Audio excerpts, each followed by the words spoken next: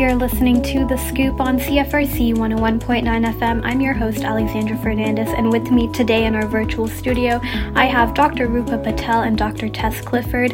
They are joining me today to discuss a petition that was started in the last month or so for the Ontario government to consider regional reopenings for schools due to several factors, and we're going to talk a little bit about this today.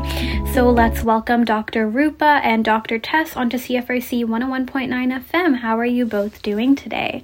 Good, thanks. So do you mind just introducing yourselves for us, please, telling us a little bit about your experience in your career? My name is Rupa Patel. I'm a family physician in Kingston. I've been a family doctor for 25 years, and I work at the Kingston Community Health Center, seeing people of all ages from birth to sort of the elderly. And I'm Dr. Tess Clifford. I'm a psychologist and the director of the psychology clinic at Queen's. It's a training clinic for graduate students who are learning to be psychologists. And in that role, I provide service mostly to children and youth in the Kingston community, including contracted services with children's mental health agencies here in town and family and children's services. Happy to talk more. Awesome. So like I mentioned earlier, a few weeks ago, in an article in CTV, there was an article stating that a petition was circling around, calling on the Ford government to consider a regional approach to reopening the province in which different health units, specifically ones with less cases, can open up schools. So can you explain to our listeners the main reason as to why this petition was going around and why it was started?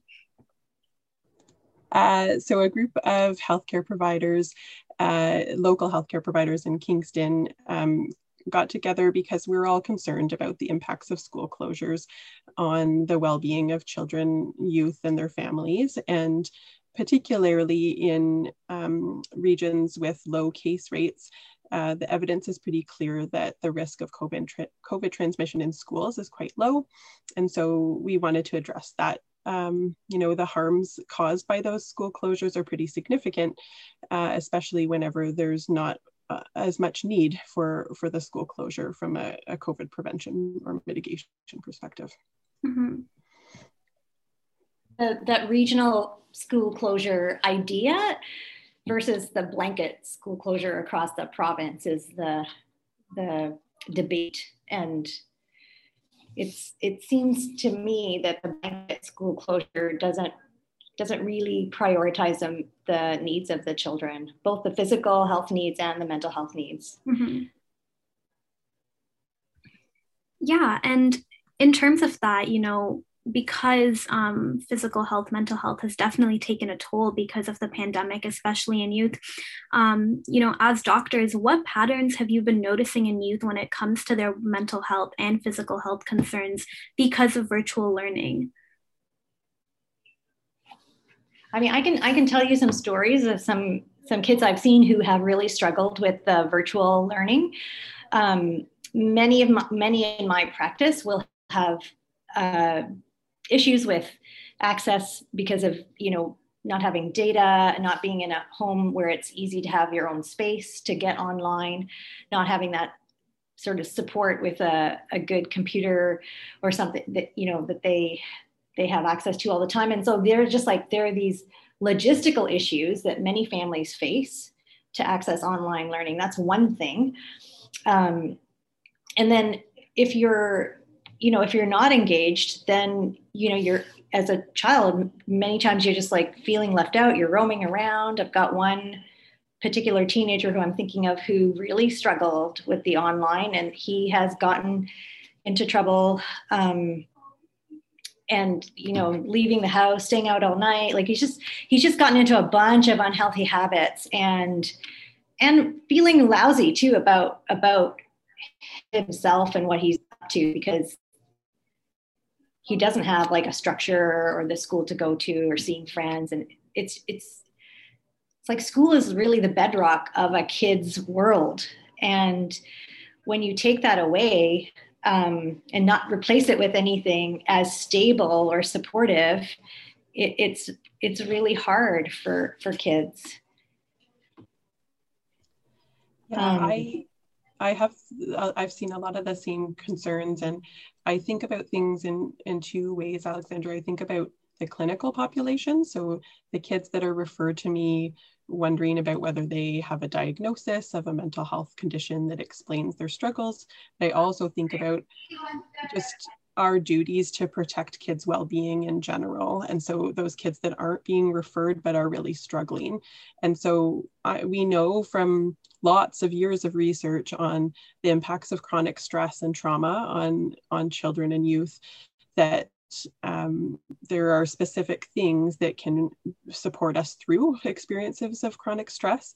And certainly we would all acknowledge that living through a global pandemic is a chronic stress. And that even though, kids are sometimes having fun and playing, that doesn't mean they're not affected. But some of the basic things that support us through those times is having connections with people who care about us, including our peers, being able to play and interact with others, having routine and predictability in our days, and having a sense of meaning. And that's, as Rupa said, those are the things that school provides for most kids. And for most kids who would have been okay making it through this crisis, having school removed means their families need to figure out a way to replace all of those things.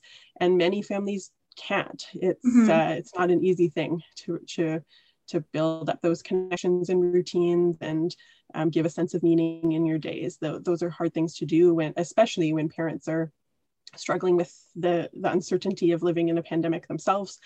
And we all have different resources. I also, just to share about some of the clinical concerns we've seen a lot of referrals for children and youth with anxiety. And sometimes that looks like, physical complaints like headaches or tummy aches or frequent urination are some of the things we've been seeing. And sometimes it looks like big behavioral outbursts or shutting down and not talking to anyone. It can look like lots of different things, but families are, especially in this latest closure, in this one over the spring, families are really finding that they're having a difficult time supporting their kids through that. And I think most of us are getting pretty tired of it. So it's not surprising kids are too. And they're really having a tough time. Definitely. And I know that there has been a lot of talk since the beginning of the pandemic, like an increase in mental health illnesses and diagnosis and stuff like that. And I was just wondering, honestly, just what are your thoughts on this pandemic kind of bringing up these mental illnesses and these diagnoses from your perspectives as doctors? Yeah. Can you just elaborate a little bit more to that? Yeah, I'm happy to speak a bit to it. I think we're only going to understand the impacts in years to come as we're able to collect better data about it. And so right now, most of us are speaking from our kind of anecdotal experiences and also the data we have about referrals, how many people are contacting us looking for support, which are really high compared to what they had been before the pandemic. I know from talking to colleagues and from my own experience that there seems to be both people who maybe had difficulties that were well supported before the pandemic and weren't causing a lot of impairment, where with the pandemic, they've lost those supports and then the impairments become more significant. And then those people or those children are ending up getting diagnosed with just different neurodevelopmental conditions like autism is one that we're finding a lot is being identified lately as supports are being removed. But also, I think there are people who are just the level of uncertainty, as you shared, Alexandra, like living through this level of uncertainty and unpredictability it's easy to develop significant anxiety, and for that to become just a real difficulty and lead to real impairments in your day-to-day, and to need a lot of support with building new coping skills, especially when we've had coping skills that were effective before and we don't have access to them now. Right. Yeah, like some of that anxiety is understandable and almost normal as a coping for this time. But we've taken away all the sort of protective factors that people had before or can develop now, like taking away the outdoor playground or outdoor recreation was really troubling for me, because that is actually a protective factor for people, getting outside, going for a walk. That can really mitigate people's anxiety and improve their mental health. And so some of the decision making has really been, I think, hard to follow, because when you think about outdoor transmission of COVID, it is likely negligible, and yet, there is this mandate for everybody to be inside and not access that. So some of the decision making is just so contrary, and it seems like, okay, like the idea of people's mental wellness, is this taken into consideration? And then the kids who have even higher sort of like they've had a higher impact over the pandemic. Like they've been in school and off, and all their sports have been removed, or arts, and getting together with friends. Like their lives have changed significantly compared to most adults. Like I think even a kid with the most protective factors in a high functioning family is having some difficulty with the isolation and the inability to get out with friends and a crowd and access sports and activities and recreation. Like it's hard for everyone across the board, every kid. Definitely, for sure. And I know this petition was started a while ago, but now it's kind of like nearing the end of May, and there's about a month left of school, but there are still calls for schools to reopen and these petitions and stuff. And I know that I was recently reading something yesterday in the news. I think they're still waiting to make a decision as to whether schools will reopen or not in the next for the next month. And I guess my question is, with only such a short amount of time left, I guess what's the purpose in doing that? Will there still be a positive impact? Do you think, despite schools only being opening for, I guess, another 3-4 weeks, if that too? Yes, I feel really strongly that there would be a positive impact for kids. Yeah, the signaling to kids that the world is safe enough for you to be back at school is huge. That means a lot to them, as well as the opportunity to have closure on those relationships, to gather together again, to have fun, to have some weeks of fun. June is notoriously the funnest time at school, right? Report cards. And you just get to, do art projects and play outside together and reconnect and just celebrate that. And I think kids need that more than anything right now, is just to have play and together time and feel connected with a community. And I think it will signal a lot to them going into the summer, having had that, rather than just fading out of virtual school and into a summer which is not going to be a normal summer for them again. So I think it really matters. Even a week, every day counts for kids.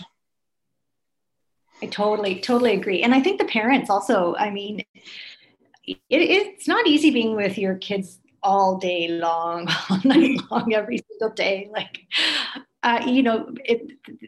it's tiresome for both. So just a bit of separation before the summer holiday would be great for everyone again. And, it would be easier to take the school closure issue if it made sense. But we know that the transmission rates are less in schools than they are in the community. And, our numbers are certainly going down, and people are getting vaccinated. Like we're over 50% vaccination rates in adults. So there's just so many factors that make it seem like completely reasonable to get back to school like next week. So, it just doesn't make sense. And, for students and youth who are struggling with their mental health and their motivation, or even their physical health as well during this time of virtual learning, are there any resources or tips or tricks that you could recommend and stuff, just for anyone truly listening, things that they can check out for themselves, for their kids, family members, friends, anything like that?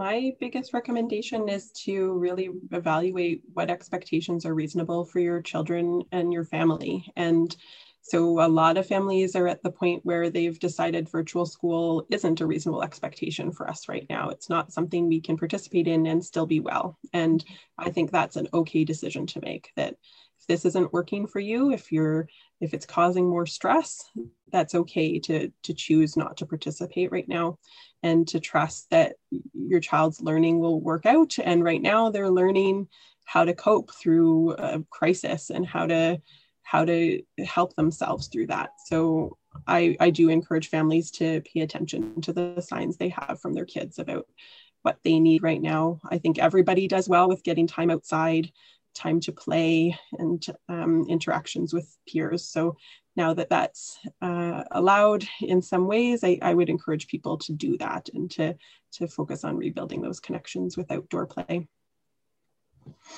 Yeah, we talk at my clinic about the sort of core curriculum for mental wellness, and it, like, I'm a big believer in routine, actually, and rituals, getting enough sleep, eating well, healthy nutrition, not processed food all the time, every meal, and outdoor activity or some kind of exercise activity. Is it kind of like these routines can mitigate a lot of the anxiety and mood issues that people have. And so just kind of really reinforcing the need for that kind of structure in one's life, and, from like a 5-year-old on. Because those are lifelong habits you want to create, right? To help cope with stress along your lifespan. Yeah, for sure. And like once you start them too, like even, starting them at the young age may seem a little bit, maybe not ideal for a lot of people, yes, but when you continue that practice, and definitely like it helps you overall in the end, for sure. Is there anything that either of you would like to add before we end off? I don't think so. Do you, Rupa? No. I mean, I think we should try to get schools open next week. I really think it's reasonable. So, it's just, I think that many of us from our group think that schools should have been open a month ago, actually, maybe not even closed at all. So, it's frustrating to feel like decisions are being made without considering all the implications, right? Yeah. My husband met a patient from Port Hope, and they have had no COVID cases. And this person was talking about how ridiculous it was for their schools to be closed. It's just like this regional approach to school openings and closures is really the only way to go. And I don't think it's ethical almost not to do that. So. Yeah. Yes. And it must be so hard for students as well. Like I could only imagine like bouncing back constantly from virtual to in-person to hybrid or whatever. Like for me, obviously, like doing university, like it's just been virtual the whole time. It's not that bounce back. And I imagine even now is like in my early 20s, that would be really hard for me. I can't even imagine, let alone being like 10 or like 15 or something, trying to adapt constantly and be flexible. Yeah, we're asking a lot. We're asking a lot of kids. Yeah. Yes, we are asking a lot of kids. For sure. Thank you for doing this, Alexandra. Yes, of course. It's such an important issue, and something that I definitely love to get the word out. Just a question that sprung to mind. What were kind of like the steps that happened with the petition? Like, is it still circling around? Was it sent to public health here or the Ford government even? Can you just outline what's kind of happened in the last few weeks with that? Yeah, it has circled around, and then it's been sent to the Ford government and cabinet members a couple of times. And recently we contacted all of the people who've signed the petition, asking them to write their own letters to the government, especially in response to the statement that Ford made last week about there not being consensus about whether schools should reopen, just really sharing that there is very clear consensus that schools should be open, and a very few number of people who disagree with that. And so I'm really hoping that people will continue to share that message. And I am hopeful we'll have a decision this week that will support regional school openings very soon. I know, because then what's our next step, Tess?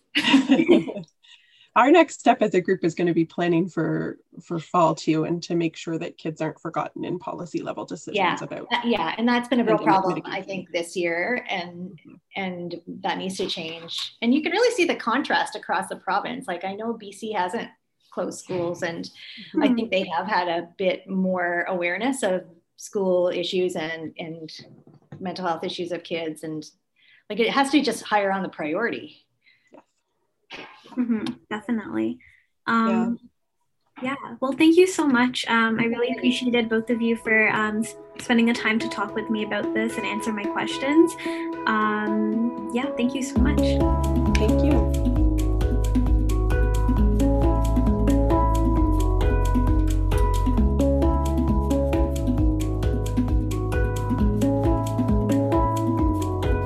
We're back and you're listening to The Scoop on CFRC 101.9 FM. We folks hope that you've been having a great day so far and that you really enjoyed that conversation with Dr. Rupa and Dr. Tess about reopening schools in different regions in Ontario, the call that the health medical officers have made in the Kingston area and also probably in other areas in Ontario as well. Just a few news updates for you folks. Some good news is that Kingston Frontenac Public Library users can now borrow Chromebooks as part of the library's technology and device lending program. KFPL is offering 10 Chromebooks supported by the Cameron and Laurie Thompson Fund with the Community Foundation of Kingston and area. Community connectedness is an important part of our mission to make a positive difference in the lives of everyone in Kingston and Frontenac, said Nicole Charles, who's the Director of Branch Experience at KFPL. Access to these Chromebooks will help our patrons get online to complete essential activities and enjoy digital opportunities like virtual library programming. It's another step forward. Improved computer access within our communities. Chromebooks are fast, lightweight laptops perfect for browsing the internet, word processing, and video conferencing. They are designed for users to do most of their work online with files saved to cloud-based user accounts. The Chromebooks will be available to teen and adult cardholders in good standing with a verified address. The 1-week loan period is renewable if there are no other holds on the devices. Customers will return the Chromebooks to a KFPL branch or curbside table, and staff will sanitize and prepare them between users. The addition of Chromebook builds on KFPL's popular wireless internet hotspot lending program, which was announced in October 2020. The library has 15 wireless internet hotspots available for loan, also supported by the Cameron and Laurie Thompson Fund. For more information, you can go to www.kfpl.ca or you can call your local branch. But this is a great initiative, and kind of on the topic of what we were talking about before with Dr. Rupa and Dr. Tess, this is a great way to connect with people, to do virtual programming, and just making a difference positively and using technology, giving people that access and opportunity to technology during these difficult times. Well, thank you so much for tuning in to CFRC 101.9 FM, everyone, and for tuning into The Scoop. We hope that this was an informative segment for you. Don't forget to follow us at CFRC Radio on Instagram, at CFRC on Twitter, and check out our Facebook page to keep up to date with all of our awesome programming. But thank you so much. I hope that you have a lovely rest of your Thursday, that you enjoy the weather that we have coming up this weekend, and don't go anywhere because we have Democracy Now! Coming up next. But before that, let's turn to our traffic report for the week. Thanks so much. You're listening to CFRC 101.9.